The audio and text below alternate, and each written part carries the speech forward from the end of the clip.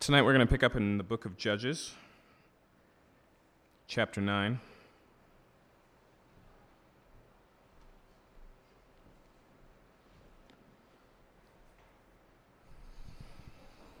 As we work through the book of Judges, we encounter 12 of these deliverers, 12 of these judges.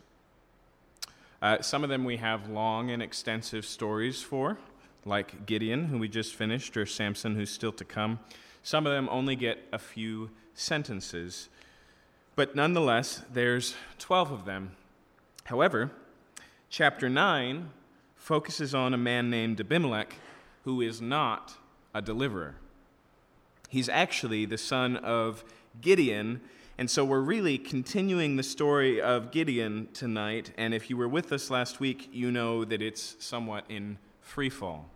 That story has shifted from being, in the classical sense, a comedy leading to victory and triumph, like we've seen with some of the other deliverers, to being a terrible tragedy. And so we saw that although Gideon kind of verbally removed himself from being king, he went on to behave like a king. He married a whole harem of women and sired 70 sons. He took like taxes from the warfare, all of this gold for himself. And then he names his son, one of the 70, Abimelech, which literally means, my father is the king. Okay? Abimelech is the legacy of Gideon, and it is not a good legacy. One of the things that we're going to learn tonight, remember that the whole context of the book of Judges is one of God bringing about consequence on his stubborn people. He had warned them all the way back before the days of Joshua, all the way back in Deuteronomy, if you settle into the land and you worship their gods and take their wives and live like they do, then I will bring judgment upon you. And so we've been in this pattern of Israel forsaking their God, of God giving them over to some sort of judgment, usually in the hands of an enemy army like the Philistines. They begin to cry out to God, and then he raises up a deliverer. But what we discover in chapter 9 is they don't need external destructive forces. Just the Canaanization, if you'll allow me the word, of Israel is inherently destructive in and of itself. You see, God's rules that he made for Israel to follow when he says repeatedly, do not be like the nations in the land, are not merely arbitrary. They really are for Israel's protection. And so as they begin to drift away from God, they also drift into destruction. Okay? Sin leads to death, and that goes all the way back to the garden. It goes all the way back to the warning that God gives Adam and Eve. If you eat of the tree, you shall surely die. And so all sin leads to death, to corruption, to isolation, to decay, to separation, to conflict. And so as they move further and further away from God, generation after generation, they start to reap the consequences of what they've been sowing. And Abimelech is one of those consequences. Chapter 9, verse 1. Now, actually, before we read that verse, let's double back to just verse 34 and 35. It says in chapter 8, verse 34, the people of Israel did not remember the Lord their God, who had delivered them from the hand of all their enemies on every side, and they did not show steadfast love to the family of Jerubbaal, that is Gideon, in return to all the good things that he'd done to Israel. Now, when we read that last week, it almost seemed out of place. There was no evidence of that, and so maybe it was just an offhand afterward. But actuality, it's a preview of what we're going to read tonight. Okay?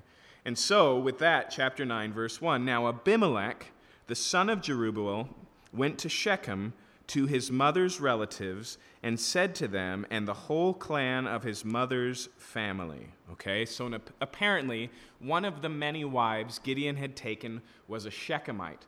And as we will come to understand, that's not an Israelite living in the town of Shechem. That's a pre-Israelite Shechemite. In fact, they're later going to draw their heritage all the way to Hamor, Okay, he's like the original Shechemite. He's the one that Jacob and his sons deal with all the way back in Genesis. These are old school Canaanites. Okay, and so he comes to them, knowing that these are his half brothers, the entire village, because his mother came from them. In verse 2, say in the ears of all the leaders of Shechem. Now, interesting note there, the word there for leaders is the same word that we've been using for the god of the Canaanites, Baal, which is actually just what Baal means. It means Lord. That's their title for their god. But we see how correlated the civil politics of Shechem are. Okay? There's this lord and there's these lords, right? There's a relationship between their governmental offices and their gods. And so he comes to the leaders of Shechem, not just the average neighbors of Shechem. He says, say in all the leaders of the Shechem, which betters for you, that all 70 of the sons of Jerubbaal rule over you, or that one rule over you? Remember also that I am your bone and your flesh. And so he says, here are your choices. Gideon's been ruling over this territory, operating like a king, even though he's one of them Israelites. What would you rather? Would you rather have 70 of his sons in his place, or would you like me? Just little old me, who I will remind you, he says, is your own flesh and blood, or in the more Jewish idiom, flesh and bone. Flesh and bone just speaks of kinship. Remember what Adam says when he's introduced to Eve? Bone of my bone and flesh of my flesh. It's a statement of closeness. He says, look, we're basically blood relatives. Now, ask yourself this question. What are Abimelech's qualifications for ruling? He doesn't give any. The only one he gives is that he's a blood relative, and then the implied one is what? Ambition. He wants to be king. Okay?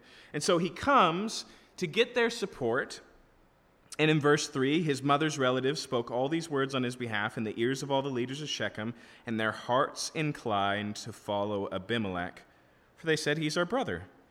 And they gave him 70 pieces of silver out of the house of Baal-berith. Okay, Baal, once again, is their god. Berith means covenant. So out of the house of their god, Baal, the Lord of the covenant, with which Abimelech hired worthless and reckless fellows who followed him. So he puts together a mob. Okay, he hires a bunch of worthless and reckless people, effectively a hit squad. We'll see what for just a second. But basically, what has he done? He's turned his family into the financiers of his rebellion. Okay, this is the type of person that Abimelech is. Okay, so what happens next? Verse 5, he went to his father's house at Ophrah and killed his brothers, the sons of Jerubbaal, 70 men on one stone. Okay, and so he routinely or ritually executes all of his half-brothers. 70 of them on one stone. And so imagine here an ancient butcher's block. Okay, when it says on one stone here, what is it implying? It's implying how systematic this was, right? He didn't raid their houses and try and take out as many as he could along the way. He rounded them up and killed them one after another, 70 in a row. Okay, it's brutal. This is how Abimelech comes into power. Where is this happening? In pagan Egypt? No. This is in the land of Israelite, the son of one of Israel's great God-given deliverers. Okay. You see, I think one of the things we need to recognize about the book of Judges as a whole is it's effectively a story about generations. In fact, it's got a repeated refrain that shows us one of the great flaws of forgetting to think in generations. Here's what it is. After every deliverer comes up, while that judge is ruling and reigning, for the most part, Israel toes the line. They come back to the Lord and they follow. But when he dies, and when that generation dies, what happens? They go back to where they are. That's effectively a legacy problem. That's effectively a failure to impart a true relationship with the living God Yahweh to their children. And so their children grow up in this Canaanized world, and they forsake the formalism of their parents and turn to the much more normal practice of their neighbors. Does it sound familiar? Okay?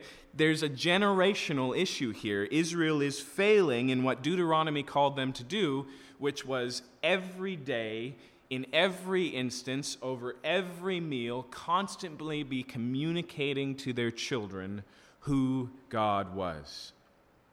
You may remember in the book of Deuteronomy, it says that they're to write these things on their doorposts. They're to wrap it around their wrist. It's to constantly be on their lips, all the time communicating these things. That's what's missing. And so the threat we see in Israel is always a generation removed at most. And here's Gideon, and he starts well. Raised up by God. God demonstrates that he's on Gideon's side. Tremendous victory. And then the power goes to Gideon's head, and he starts to take advantage of it. And he starts to set up worship that's a little bit more Canaanite-friendly. And he develops this whole life and lives like a king, as if he doesn't take the identity. And so what do we find? We don't find a son like young Gideon who's a little bit insecure, young Gideon who knows the living God. We find a son like old Gideon, a power-hungry monster who slaughters 70 men who share his own blood through his father's line so that he can be in charge. There are two different ways, there's probably more than two, but these will serve us for tonight. Two different ways to think of authority, two different ways to think of leadership. One of them is based around power. That's Abimelech.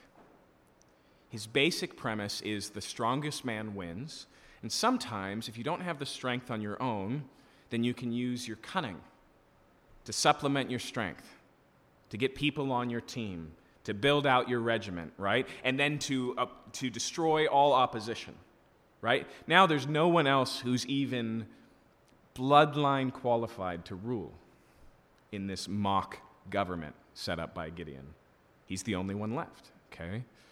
But what we're going to see is everyone in this story, except for one exception, thinks of authority, thinks of leadership in terms of power. That's really a shift. When we begin in the book of Judges, these are men who have been raised up, yes, as judges, yes, as deliverers, but ultimately as servants. In fact, if we try and trace the lineage between the book of Judges and what comes beforehand, whose footsteps are they following in? Joshua, the servant of the Lord. Moses, the servant of the Lord. And those are two very different power structures, two very different ways to think about authority. One says authority is ultimately for my glory, ultimately based on my strength, and ultimately, accomplished with force. But the authority that God is always imparting to his people, demonstrating to his people, calling them towards, is an authority of service. And so Jesus really hammers this home himself when he says, you know that all of the nations, their authorities, lord it over one another. They use it to its full privilege. They wear it like a badge out in public, and they put people in their place beneath them. They use it to climb the ladder on the backs of those who are beneath them. And Jesus says to his soon-to-be apostles, significant authority, God's representatives on earth, he says, but not so among you. But if any of you seeks to be the greatest, you must be the least. And then he points to himself. He points to himself as the Messiah. Whatever the judges are in concept, Jesus is in reality. These are the deliverer prototypes. Jesus is the real deal. And so he comes as the king of the Jews. The king that later in the book of Judges, it constantly reminds us in those days there was no king in Israel. The king that they need. The one that is at least a little bit better pictured by King David, but still he's not the fulfillment of this promise that is to come, this one who will come from Judah. And so when Jesus comes, he says that. Don't be like the other nations. And then he follows it up this way in Mark 10:45. He says, for even the Son of Man did not come to be served, but to serve and to give his life as a ransom for many. We couldn't very well get any different than Abimelech's heart. Abimelech says, you will all die for the sake of my position. And Jesus says, it is my position to die for you, right? But that's where Israel is at. They've lost this paradigm entirely. They've adapted fully to the Canaanite understanding of power, the human understanding of power. And Abimelech personifies that, but notice in the story that he's not the only one. So he carries out this massacre. And then verse 6, the leaders of Shechem came together, and all Beth Millo, and they went and made Abimelech king by the oak of the pillar at Shechem. He has everything he's wanted here. He wants power. Now, once again, what's the value to the Shechemites? The only thing he stated earlier is it's better than having a bunch of people rule over you, and at least I'm your flesh and blood. But it's worth asking, why didn't they go, wait a minute, we don't want anyone to rule over us. Why don't they set up a democracy right there? Okay? There are benefits to government. And so the question becomes, how is the government of Abimelech? And that's where we get next in verse 7. When it was told to Jotham, he went and stood on top of Mount Gerizim. Now, Jotham, I feel like we missed this and read it. So go back to verse 5. He went at his father's house in Ophrah and killed his brothers, the sons of Jerubbaal, 70 men on one stone, but Jotham, the youngest son of Jerubbaal, was left, for he hid himself. Okay, he's the sole survivor. And so he comes up, and let's just read this like a Hollywood film. What are we expecting? Jotham to come out on top. He's going to disappear from the story in just a moment. He serves a very different purpose. He's the one unique person who's not after power here, but he does come speaking for God. And so this is what happens, verse 7. When it was told to Jotham, he went and stood on Mount Gerizim and cried aloud and said to them.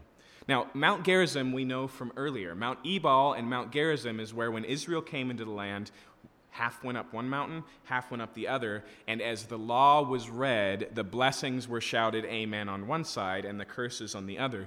At baseline, what that tells us is that this is a relatively good space from an auditory concept, right?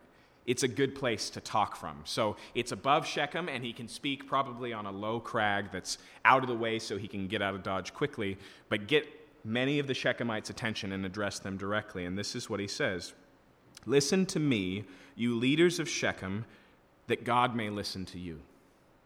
Okay, notice he draws God right into it, and he says, you need to listen to me, so effectively God hears your prayers. To put you back on track, verse 8, he tells a story. The trees once went out to anoint a king over them, and they said to the olive tree, reign over us. But the olive tree said to them, shall I leave my abundance, by which gods and men are honored, and go hold sway over the trees?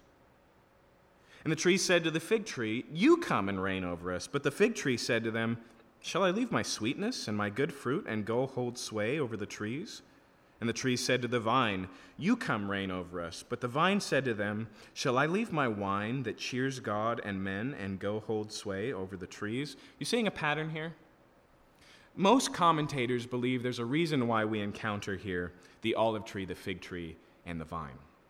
It's because this is the upper echelon of agriculture in the land of Canaan. Okay? If you've read the Bible at all, you encounter regularly olive trees, fig trees, and vineyards. It's a major part. And notice the trees come and they say, reign over us, and the response is always the same. I'm already doing something of service to everybody. Why would I do it just to rule over the trees, to hold sway over the trees? Notice, though, each one of them responds with this service mentality. Because of me, I bring joy to gods and men, says the olive tree. Very similar, says the fig tree. My sweetness is available to the gods and men. And then with the vineyard, my wine brings joy, it brings pleasure. I'm content with my place. And so that leaves the trees still looking for a king. So verse 14, then all the trees said to the bramble, you come and reign over us. Now notice the difference there. Olives, fruitful, general staple of Israel life. Figs, same thing. vineyard, pleasure, joy. Bramble, it's basically a weed. I mean, bramble here speaks of something that only produces thorns. But they're out of options. Effectively, everyone else has said no, and so they come to the worst option available, and they say, you reign over us.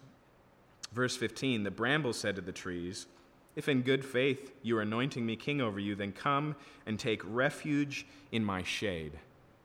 Do you hear the pompousness of that statement? Have you ever taken cover from the sun under a bramble? There's not a lot of shade. It doesn't even have leaves. It's just vines and thorns. That's all there is to bramble. In other words, the bramble basically says, I can do the job. I'm great. I'm exactly what you need. And so he says, the bramble says to the trees, if in good faith you're anointing me king over you, then come and take refuge in my shade. But if not, let fire come out of the bramble and devour the cedars of Lebanon. Notice there, the bramble and the trees have something in common. They're flammable. This is Jotham's point. This is why he set this whole thing up. He's basically saying, by choosing Abimelech, you are guaranteeing mutual destruction. Okay? But I want you to notice that as we watch this play out, this isn't a fire from heaven story. This isn't God, bringing about some sort of unexpected, supernatural, miraculous judgment. What we're going to see is just exactly what you would expect. Okay? This story reads all of chapter 9 like a show we would watch on HBO. This is Game of Thrones. That's what this story is. And that's one of the great flaws of this approach to authority that is power-based. I mean, first and foremost, the paranoia it produces when you worship power. When you say, power is how I get what I want. Power is what keeps me on top. Because what happens with human beings? First off, there's a whole lot of unknown power out there. Second, what do we do as we age? We get weaker. There's an old Twilight Zone episode where this ancient woman comes to a dictator who is surprisingly Cuban, comes to a dictator who's just won out in a revolution and gives him a gift, a mirror that shows him the face of his enemies. And so he sees he's been given a gift. He's like, all right, I can protect myself now. I can hold my power.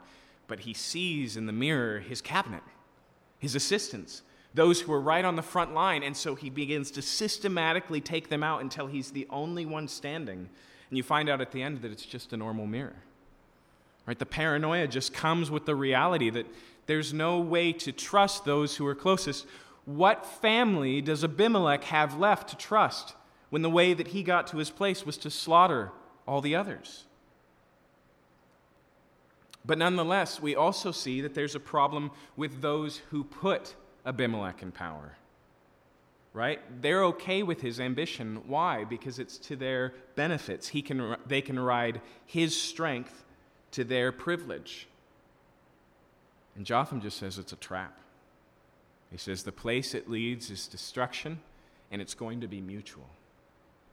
So, verse 16. Jotham speaks. He tells us the meaning of the story. Now, therefore, if you acted in good faith and integrity when you made Abimelech king, and you've dealt well with Jerubbaal and his house, and have done to him as good deeds as his deeds deserve, for my father fought for you and risked his life and delivered you from the hand of Midian. Now, remember, the Shechemites, for the most part, are pagans, but they were under the thumb of these invaders, these Bedouin tribes, the Midians as well. They benefited from Gideon's deliverance. And he says, if you've just selected another king in good faith as an act of honor to Gideon, but Jotham knows better, and so do we, right? What does good faith to Gideon look like? All of his children are dead. Jotham knows that. He's the sole survivor. He's not giving them an option. He's not saying, hey, if you guys are really doing the right thing, then more power to you.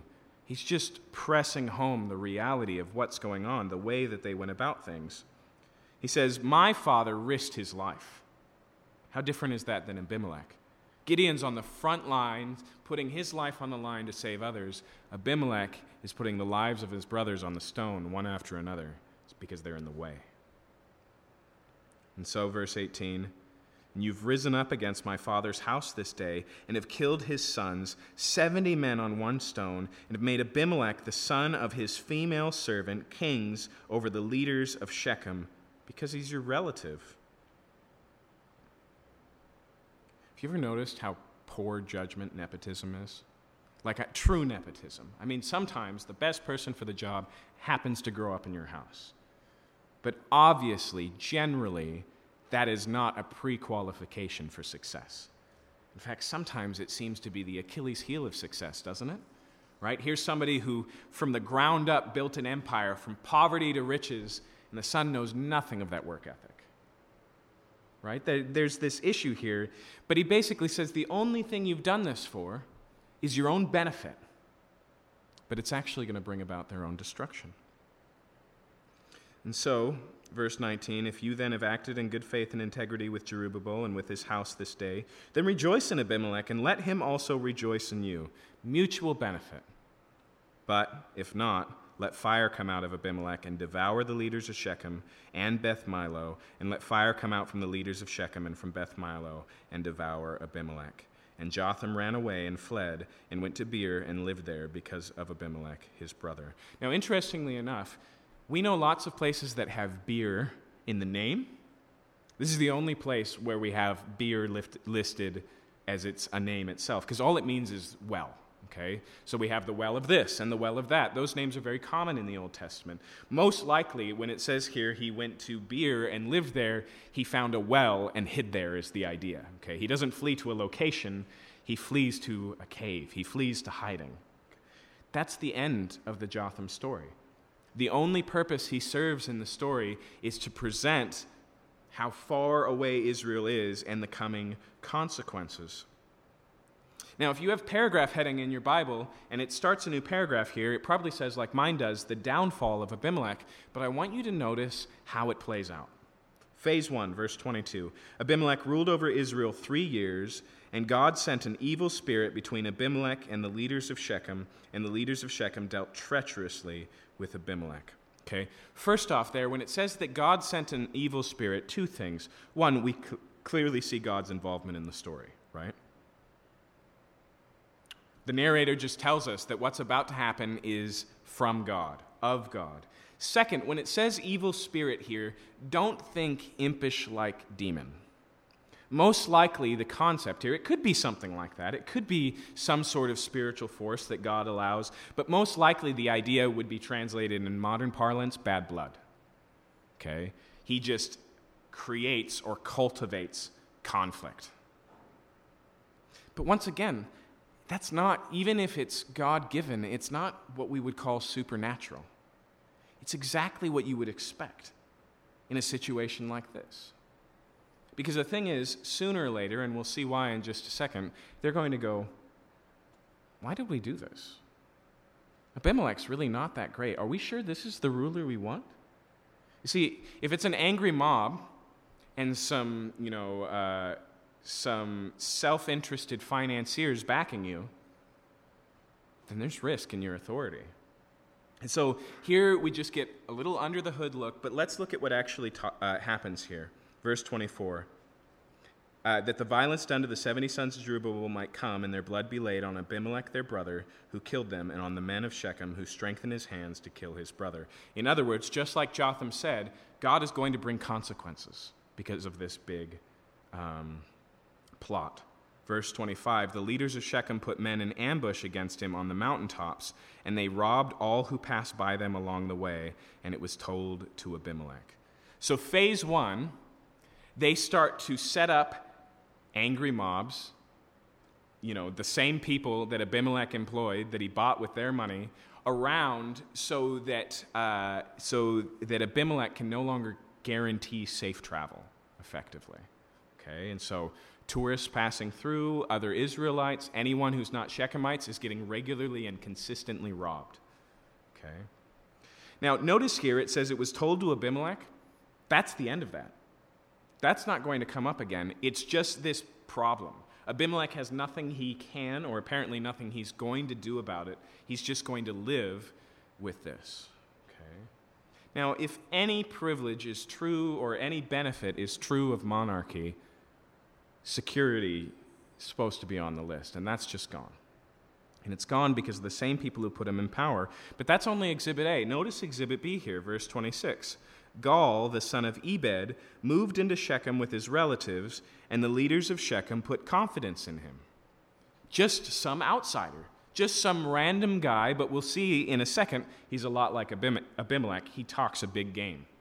And so, verse 27, they went out into the field and gathered the grapes from their vineyards and trod them and held a festival. And they went into the house of their God, and they ate and they drank, and they reviled Abimelech. Okay, so they get a little bit tipsy, and they begin to talk about how terrible a leader Abimelech is. And this outsider, Gaal, says, all right, this is the opportunity to talk. And this is what he says. Gaal, the son of Ebed, said, who is Abimelech? And who are we of Shechem that we should serve him? We of Shechem, do you hear that? Gaal is an outsider. He just moved in with his relatives, but now he's one of the real ones, right? This is so tactical. In fact, it's so tactical that we're going to see the same thing played out very closely when Absalom tries to take over the throne from David. He starts to stand out with the real people, and he basically says, look, everybody, I'm one of you.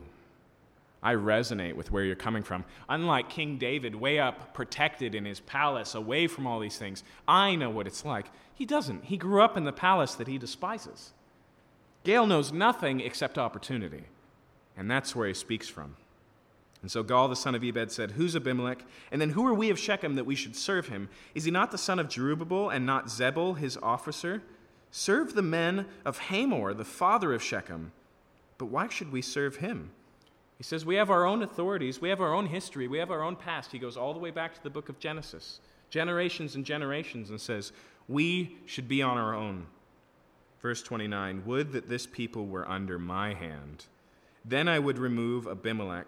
I would say to Abimelech, increase your army and come out. Now remember, this is drunken speech here. This is party talk. And basically what he says is, if only you would give me charge, my only job, the only thing I do is drive out Abimelech.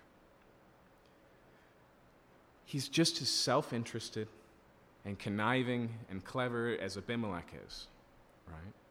That's what's going on. He's just another bramble.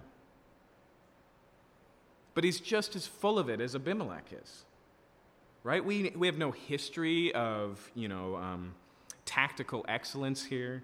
He has no standing army. He just has liquid confidence. And he speaks his mind. And he says, if only you would put me in charge.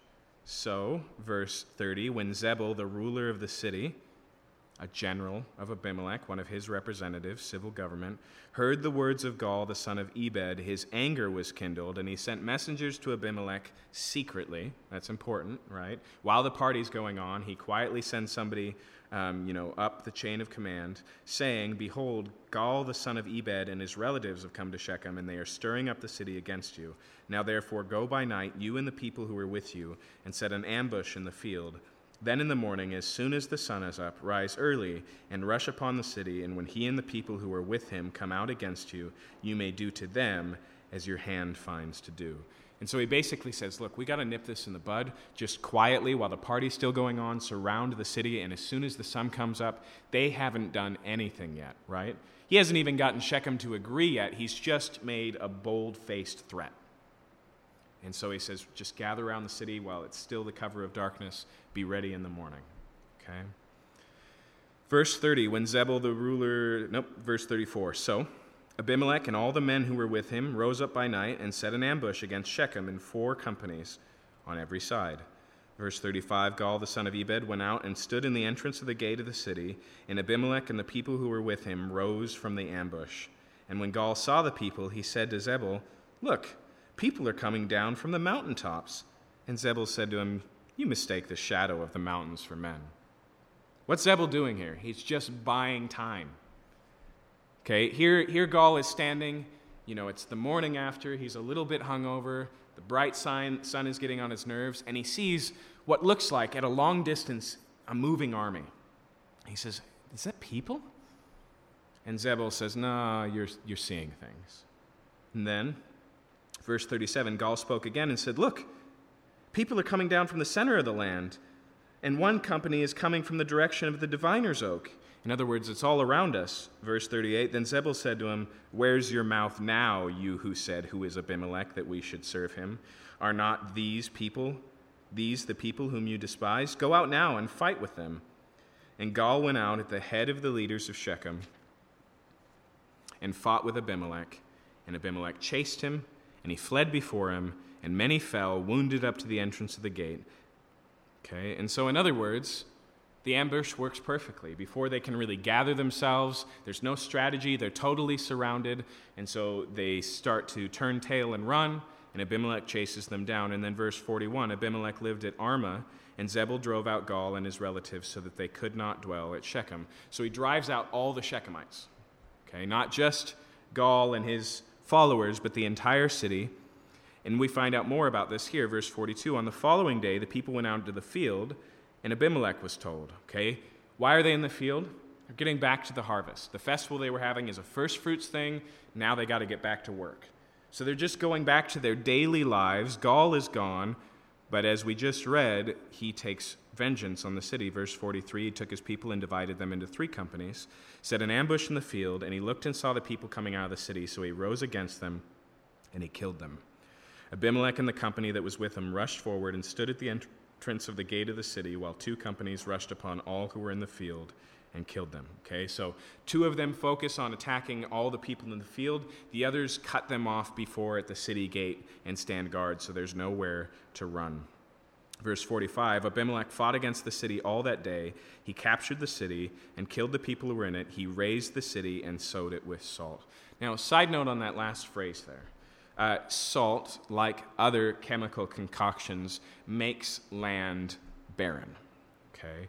But sowing enough salt to make an entire city's vineyards barren is a whole lot of salt. Most likely here, this is more of a religious representative cursing than an actual, what would we call that, chemical warfare, okay? Which, once again, points to the type of ruler Abimelech is, okay? Not only is he destroying or hoping for the destruction of the land that his people live in. If you go back to the book of Deuteronomy, when they're sieging a city in Israel, they're not even supposed to cut down the trees to make battering rams, because those trees will eventually be their trees, okay? Abimelech has nothing here in mind but vengeance. There's no long-term plan.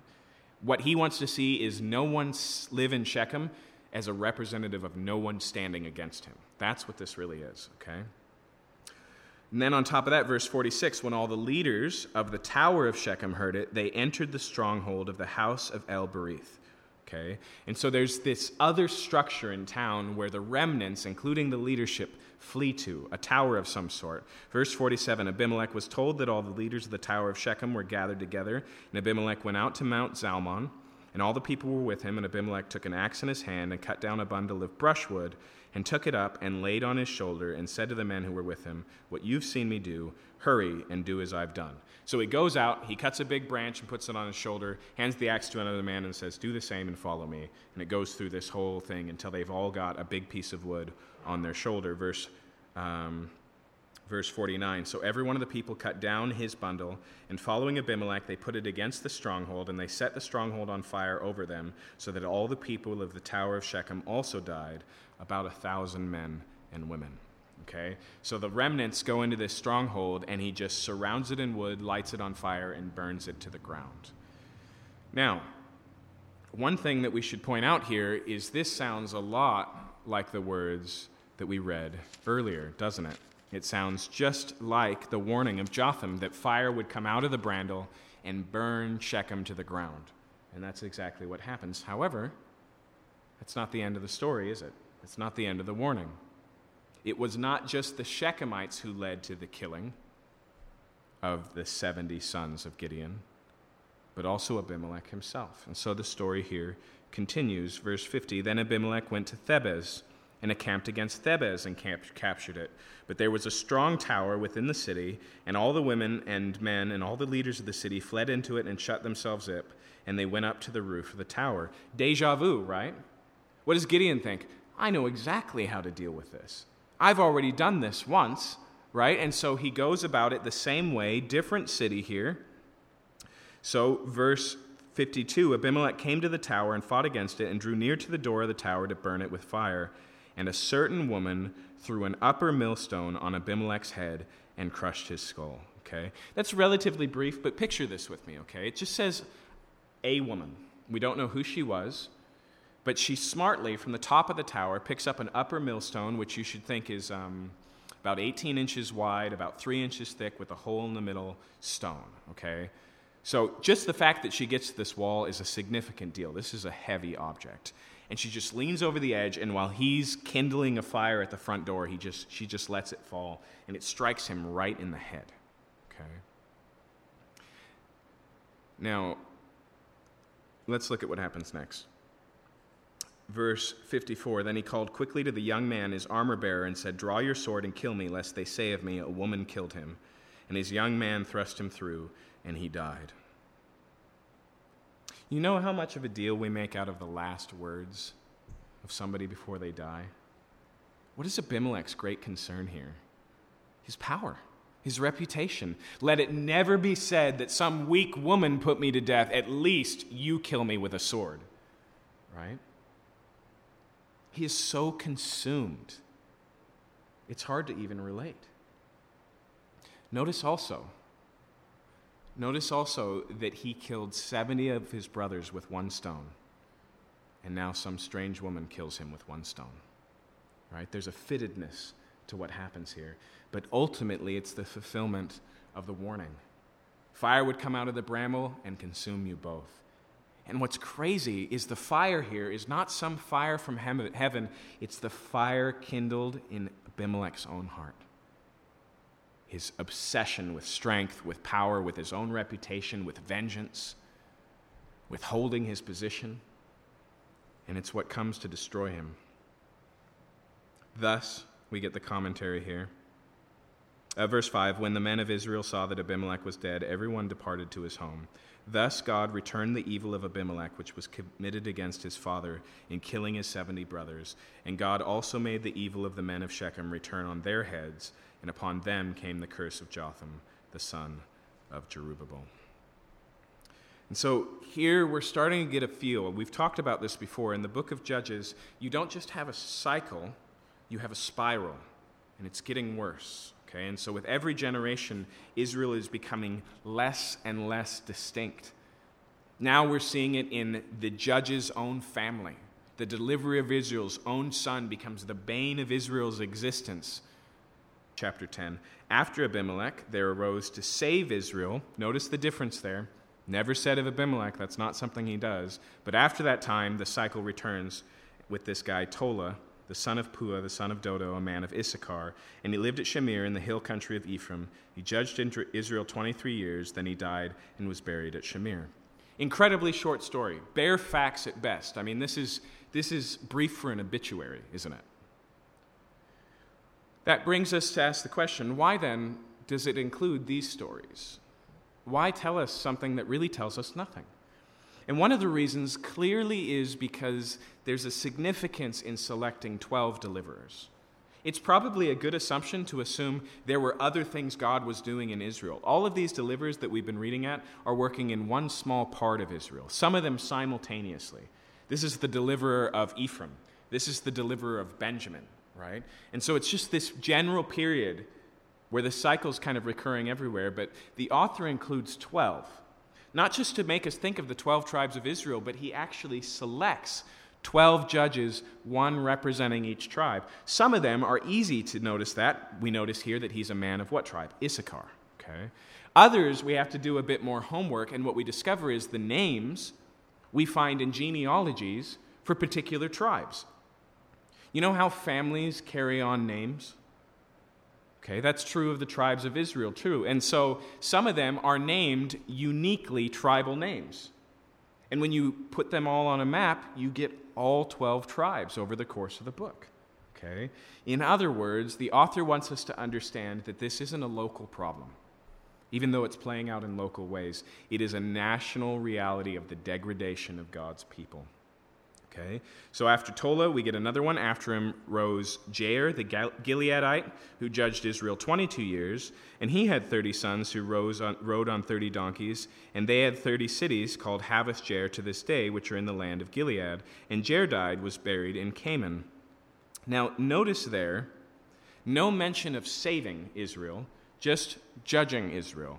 And there's a shift here in the book that stays consistent from here on out. All of the minors that we're going to read tonight, from this point on, we just see them basically operating like government officials, not warriors.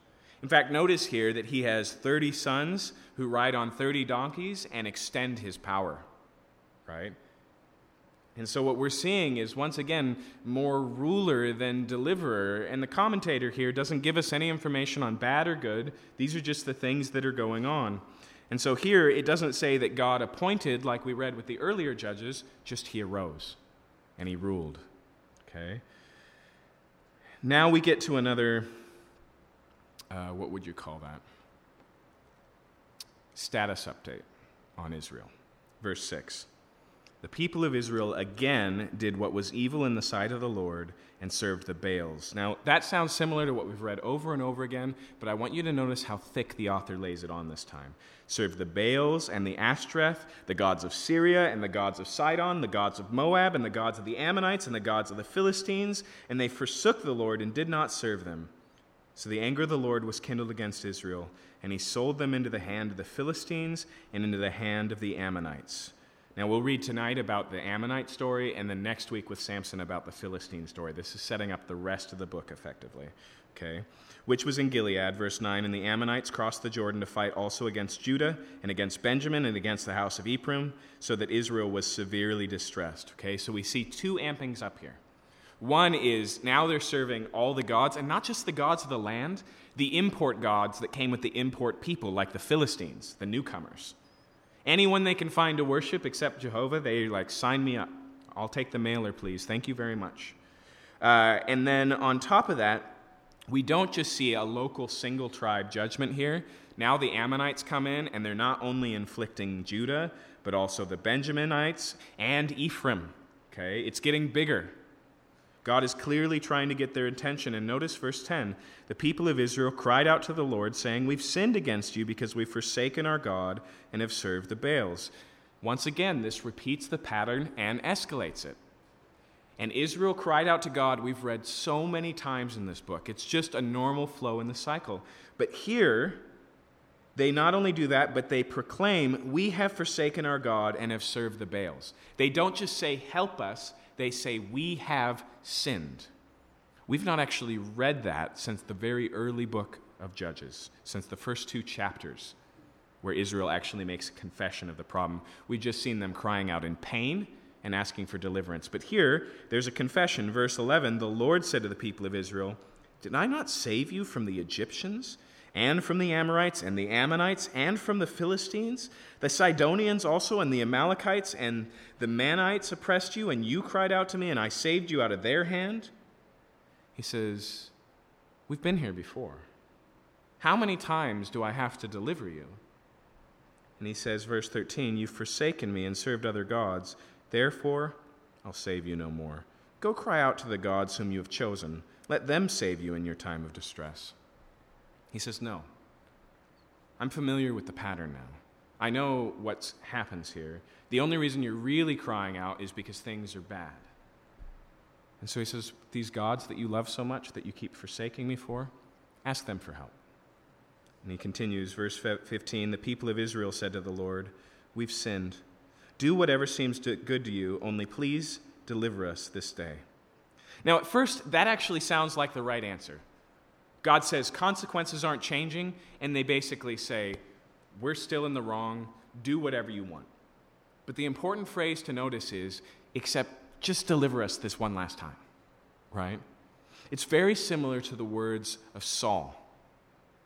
When Samuel comes to Saul, because once again he has disobeyed God, and he says, "At this point, Saul, your kingdom is over. God's going to give it to another. None of your sons will rule, and your rule is coming to an end." And Saul says, yes, I've sinned before the Lord. Just go with me before the people. In other words, just don't tell anybody about it. Let me enjoy the fame a little bit longer. Really, this just shows the depth of the problem of their heart. They know the language of repentance. But all they really want is whatever goods God has available, not God himself. So we get there, and then notice verse 16. They put away foreign gods from among them and served the Lord, and he became impatient over the misery of Israel. So they go through all the practices, but notice what God says here. He's impatient over their misery. The thing that moves God to act any further in the book is not their repentance, it's his compassion. And that's actually a really important lesson for us. God makes mercy available for us, but it's not our repentance that makes it deserved, or it wouldn't be mercy. I love that hymn we sing sometimes that says, basically, could tears forever flow? Not for sin could it atone. Okay. Remorse is not what brings about forgiveness. Forgiveness stems not from our fixing it, not even from our turning away from our sin, but God's tremendous compassion, and ultimately in the action of that compassion, in Jesus taking what we deserve upon himself, right? And so, even though he says, I'll deliver you no more, he actually does. And so, verse 17, the Ammonites were called to arms, and they encamped in Gilead, and the people of Israel came together, and they encamped at Mizpah. And the people, the leaders of Gilead, said one to another, who is the man who will begin to fight against the Ammonites? He shall be head over all the inhabitants of Gilead. Now, there's an echo there. You might not have caught it, but the book begins with this, with all of Israel gathered asking, who should go out first, Lord? Judah should go out first, and so Judah goes into battle. But here, God's not on the table at all. They're just scrambling for a fix, and where do they turn again? They look for a leader. Who is the man who will lead us, is the question that they ask. And then they incentivize it. Whoever it is will be our king. Okay. Now, if you read Joshua, Judges, and 1 Samuel together, you'll understand this in its context. Israel wants any king but the king that they have. And so they're making a mistake here again. And the king that they get is Jephthah. But I want you to notice that Jephthah doesn't sound like Gideon. We don't see a prophet coming like in Deborah to Barak saying, you should lead. We don't see an angel coming like in the story of Gideon and saying, Gideon, you are the man that God has chosen. We just see Jephthah, chosen by the people.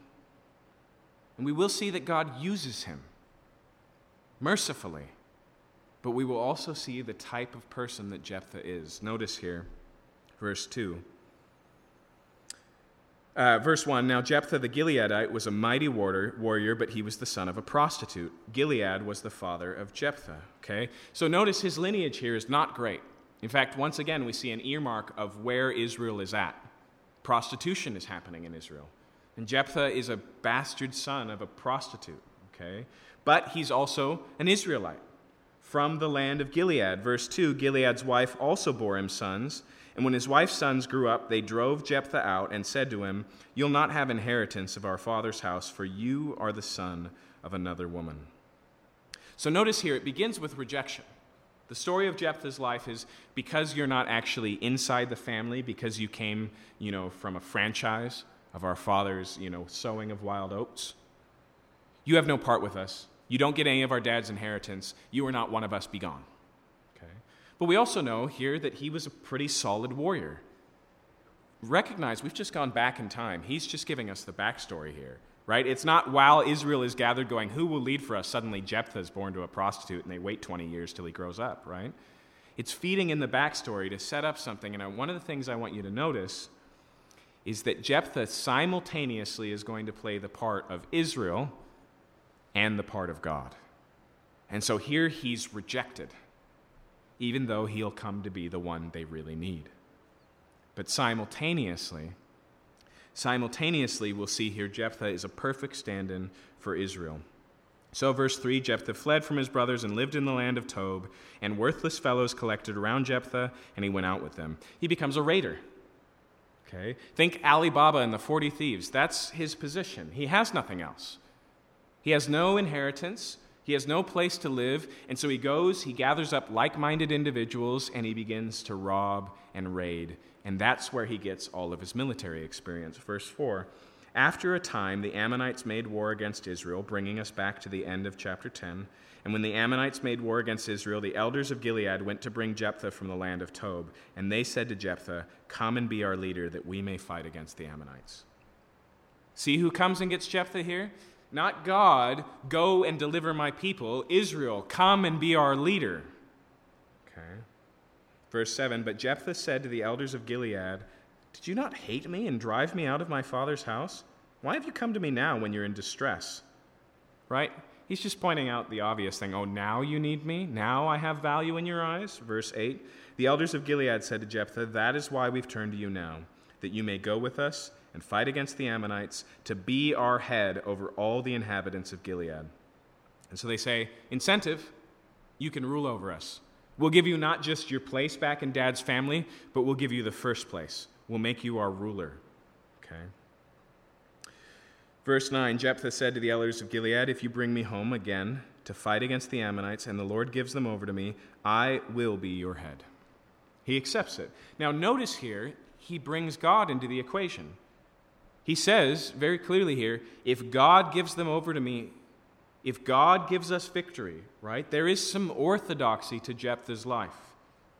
But there's probably some orthodoxy to the elders of Gilead as well. But as we've seen, the state of Israel is mixed.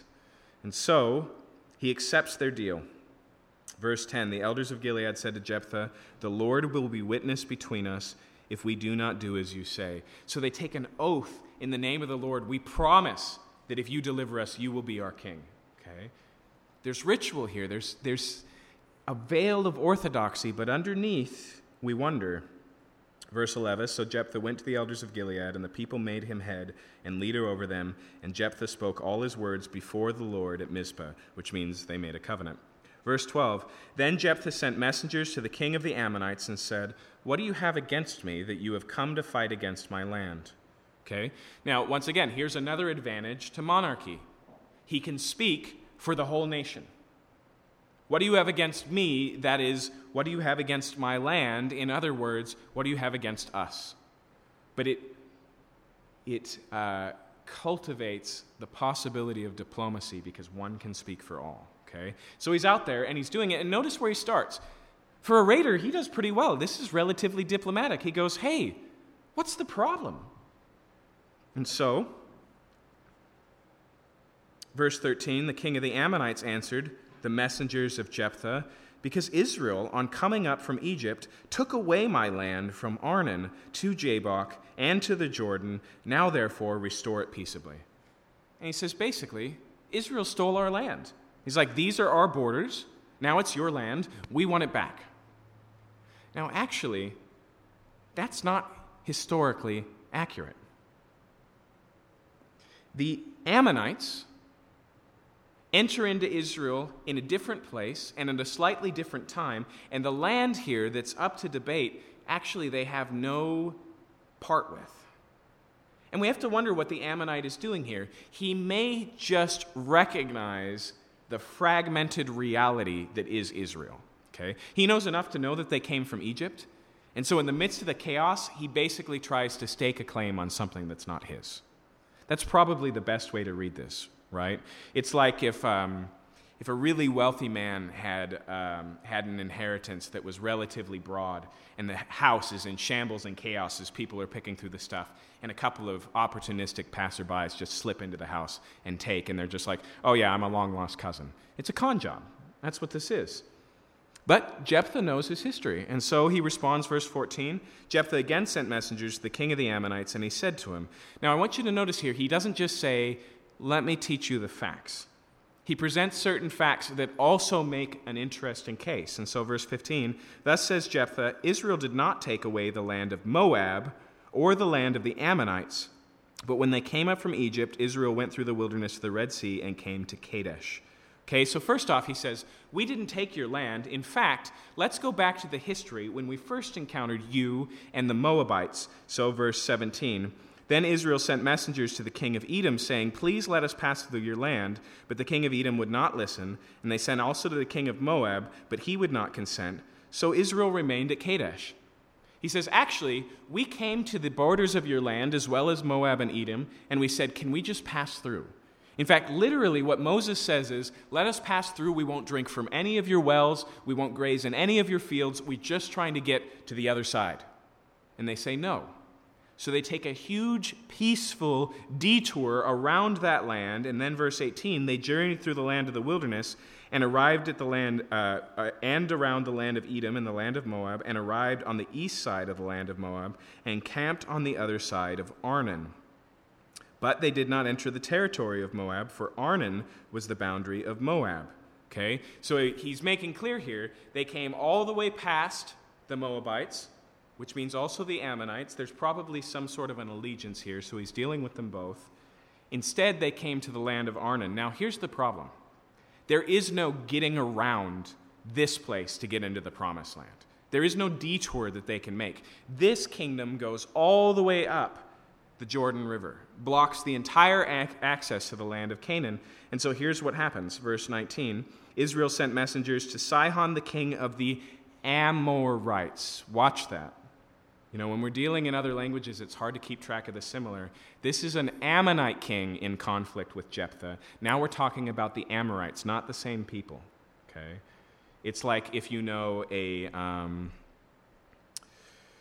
Jeffrey and a Jaffrey, right? Not the same person, probably going to cause some confusion. So these are the Amorites, king of Heshbon, and Israel said to him, please let us pass through your land to our country. But Sihon did not trust Israel to pass through the territory. So Sihon, that's the king of the Amorites, gathered all his people together and encamped at Jahaz and fought with Israel.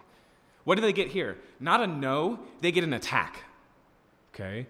All of the land that the 2.5 tribes inherit from Sihon and Og is because they brought a peaceful request to pass through, and in response, Sihon and Og attack them and lose. Okay? Verse 20, Sihon did not trust, so he encamped at Jahaz, fought with Israel, 21, and the Lord, the God of Israel, gave Sihon and all his people into the hand of Israel, so they defeated him. So Israel took possession of all the land of the Amorites who inhabited that country. It's almost as if he says here, there are two similar stories. The one we had with your people and the one we had with these other people. But with your people, we peacefully avoided you. And side note, the ones who messed with us didn't want to mess with us, right? That's the undertone of this conversation. But he's also clarifying the facts. So he also makes clear here that God is the one who gave them the victory. God is the one who gave them the land. They didn't take it for themselves. This wasn't a land grab. This was self-defense, and God gave them victory. Verse 22. They took possession of all the territory of the Amorites, from Arnon to the Jabbok, from the wilderness to the Jordan. Those boundaries sound familiar? Those are the disputed ones. Okay. 23. So the Lord, the God of Israel, dispossessed the Amorites from before the people of Israel. And are you to take possession of them? He basically says, you have no claim here. And then he continues. He says further, will you not possess what Chemosh, your God, gives you to possess? And all that the Lord our God has dispossessed before us, we will possess. Now, super side note, I don't want to spend a lot of time on this, but Chemosh is actually not the god of the Ammonites. He's the god of the Moabites. And so some people read this and go, wait, is that a historical error? I would suggest not, and here's why. Because if you read very closely, the Ammonites we're dealing with now have Moabite territory. And so effectively he's saying, can't you just settle for what Chemosh gave you? Chemosh, the god of the Moabites, has given you his land. What does that have to do with our land? Okay. Now, it may be here that says something about a lack of orthodoxy. That he basically says, your God gives you gifts, my God gives you gifts, what's the problem? But moving on, verse 21, now are you any better than Balak, the son of Zippor, king of Moab? Did he ever contend against Israel, or did he ever go to war with them? Actually, the answer is yes, but not over land, not a land dispute. Okay, verse 26. While Israel lived in Heshbon and its villages, and in Aor and its villages, and all the cities that are on the Bake of Arnon, 300 years, why did you not deliver them within that time?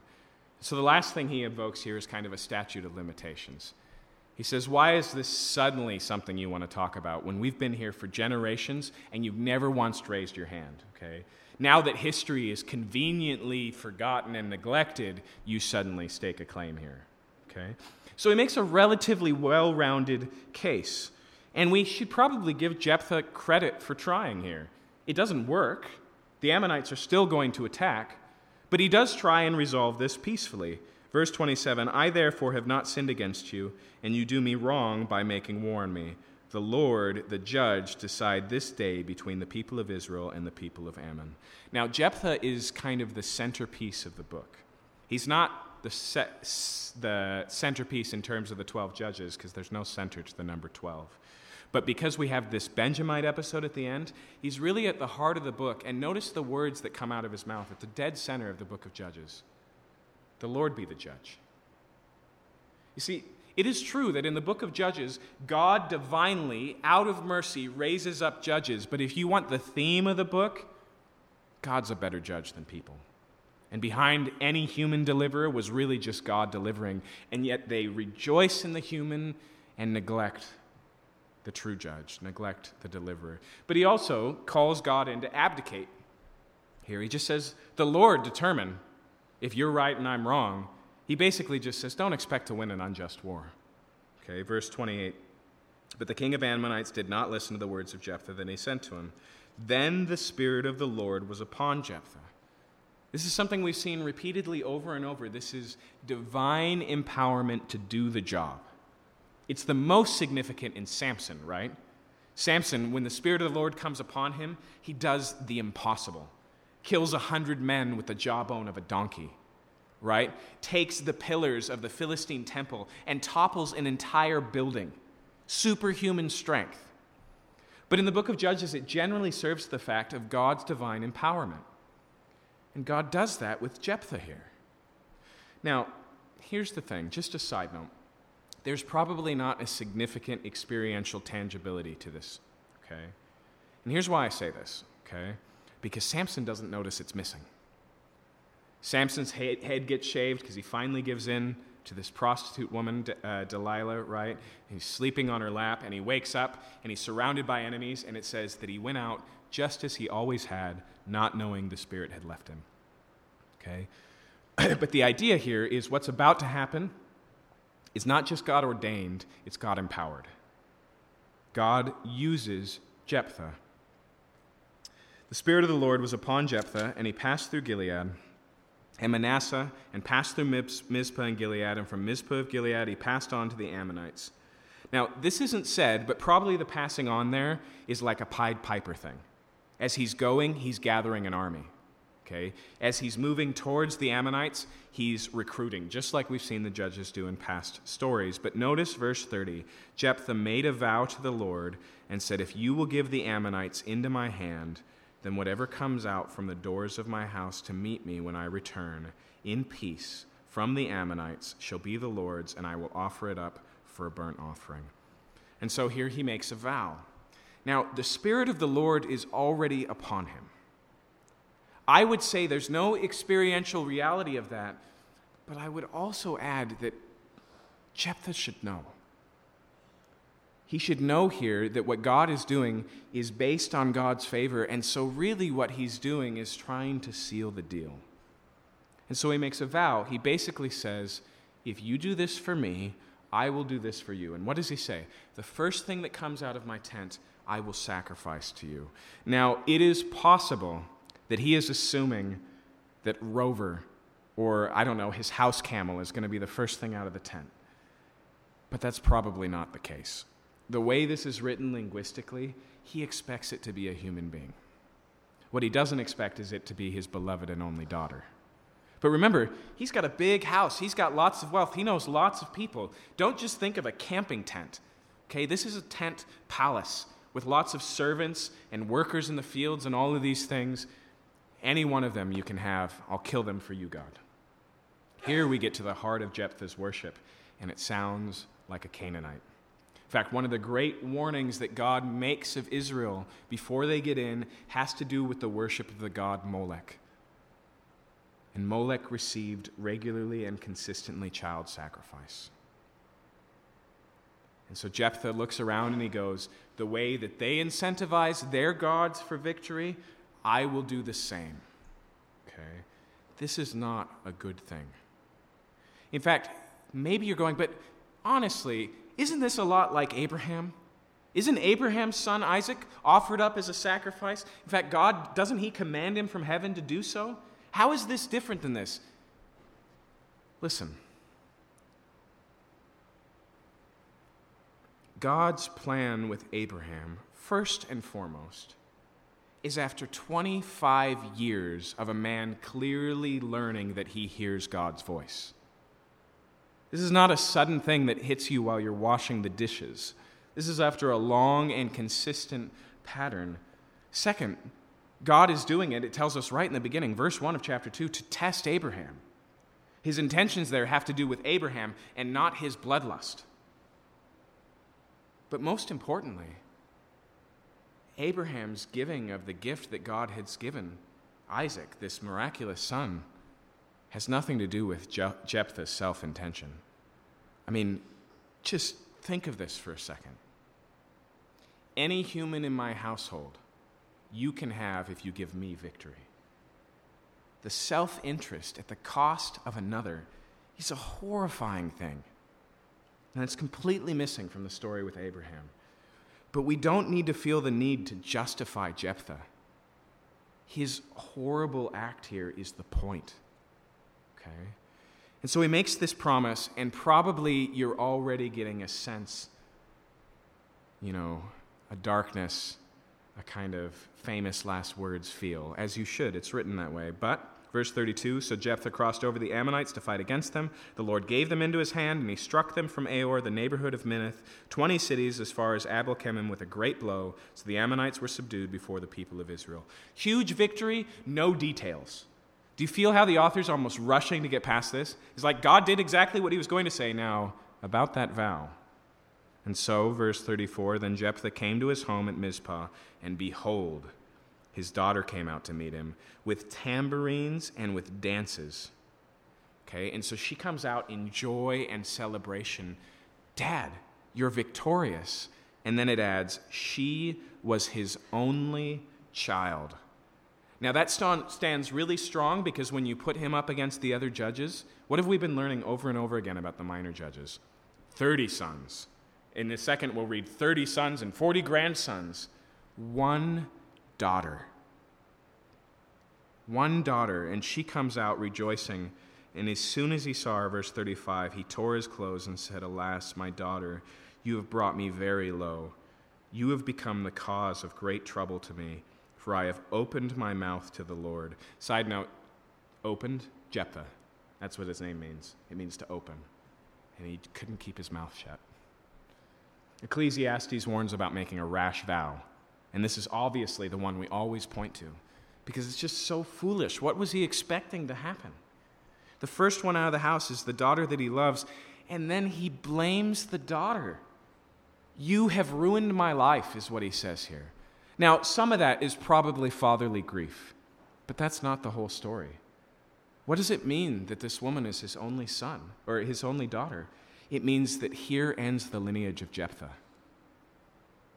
No children, no grandchildren, no descendants, no continuing clan of Jephthah. This is the end of the legacy of Jephthah, and that's what he mourns here. In fact, he mourns here so much that she mourns here. Notice, he says, I cannot take back my vow, verse 36. And she said to him, my father, you have opened your mouth to the Lord to do to me according to what has gone out of your mouth, now that the Lord has avenged you on your enemies, on the Ammonites. So she said to her father, let this thing be done for me. Leave me alone for 2 months, that I might go up and down on the mountains and weep for my virginity and my companions. And so she says, you've got to do it. God gave you the victory, you made the vow, just give me time to mourn. And it's not even her death that she's mourning, it's her virginity. Now that's probably significant for her as well. Not having a child in Israel for a woman was seen as being a curse.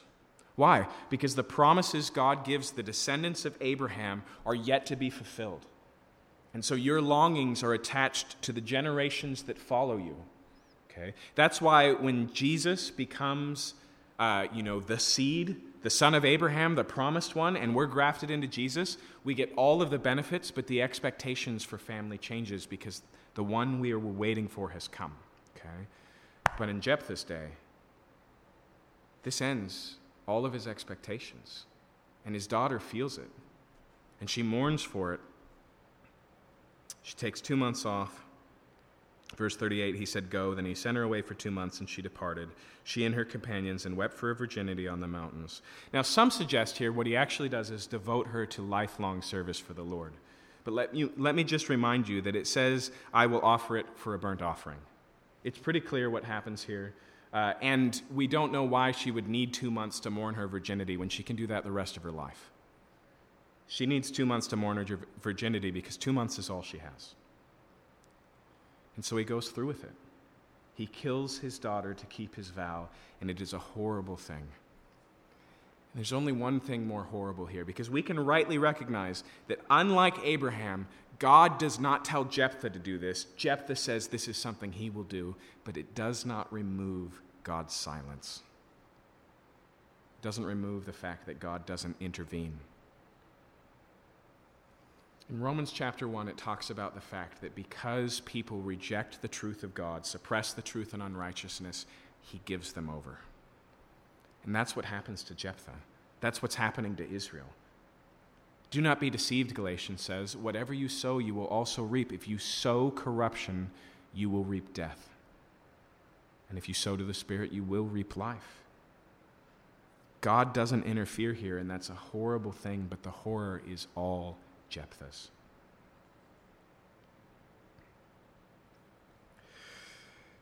So at the end of 2 months, she returned to her father, who he did what according to his vow that he made. She'd never known a man, as it became a custom in Israel, that the daughters of Israel went year by year to lament the daughter of Jephthah, the Gileadite, for 4 days in the year. Now we're starting to notice a pattern here I just want to be really quick on, which is in the beginning, women in the book are respected and highly treated. In fact, we see 2 heroes in the book. First, we have Jair, who kills this evil general by running a peg through his head in the days of Barak and Deborah. We have Deborah, the prophetess. And then we have this unnamed woman who takes the life of Abimelech. From here, the treatment of women really starts to go downhill. And notice here that the women, the daughters of Israel, go out and mourn what is clearly and obviously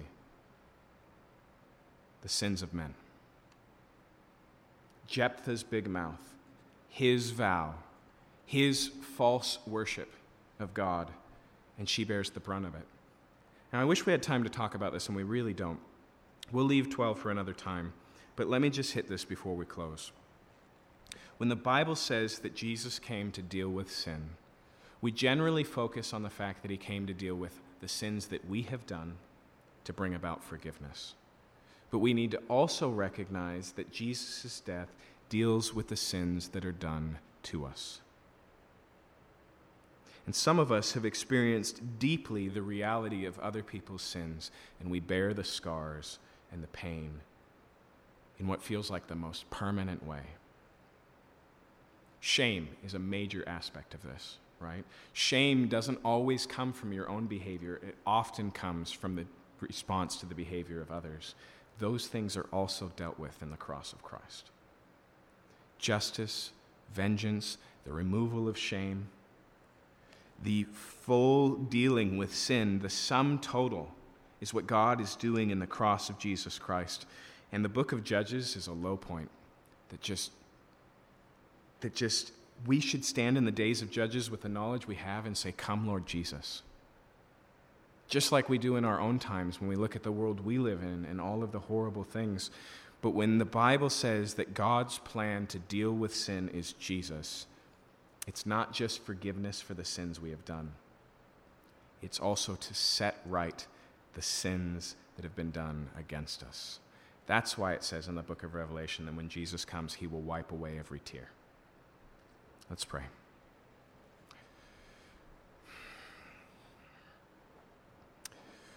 Father, it is amazing that you can use a person like Jephthah. And the author of Hebrews even uses him as an example to say, this is what faith is like. It's hard for us to read that It's why it's a misnomer to call the book of Hebrews chapter 11 the heroes of faith, because some of them clearly are not heroes, but they did trust you where they were at, in the mess that they were, in the mix of all that they were, Lord. And the glorious thing, Lord, is we don't tap into who you are in our perfection, but faith is just trusting in your perfection. There's so much to dwell on and to think about there, Lord. I pray that as we go, we would process these things. We would really look deeply into the horrors of humanity and rejoice in your plan of salvation. We pray this in your name. Amen. Have a good night.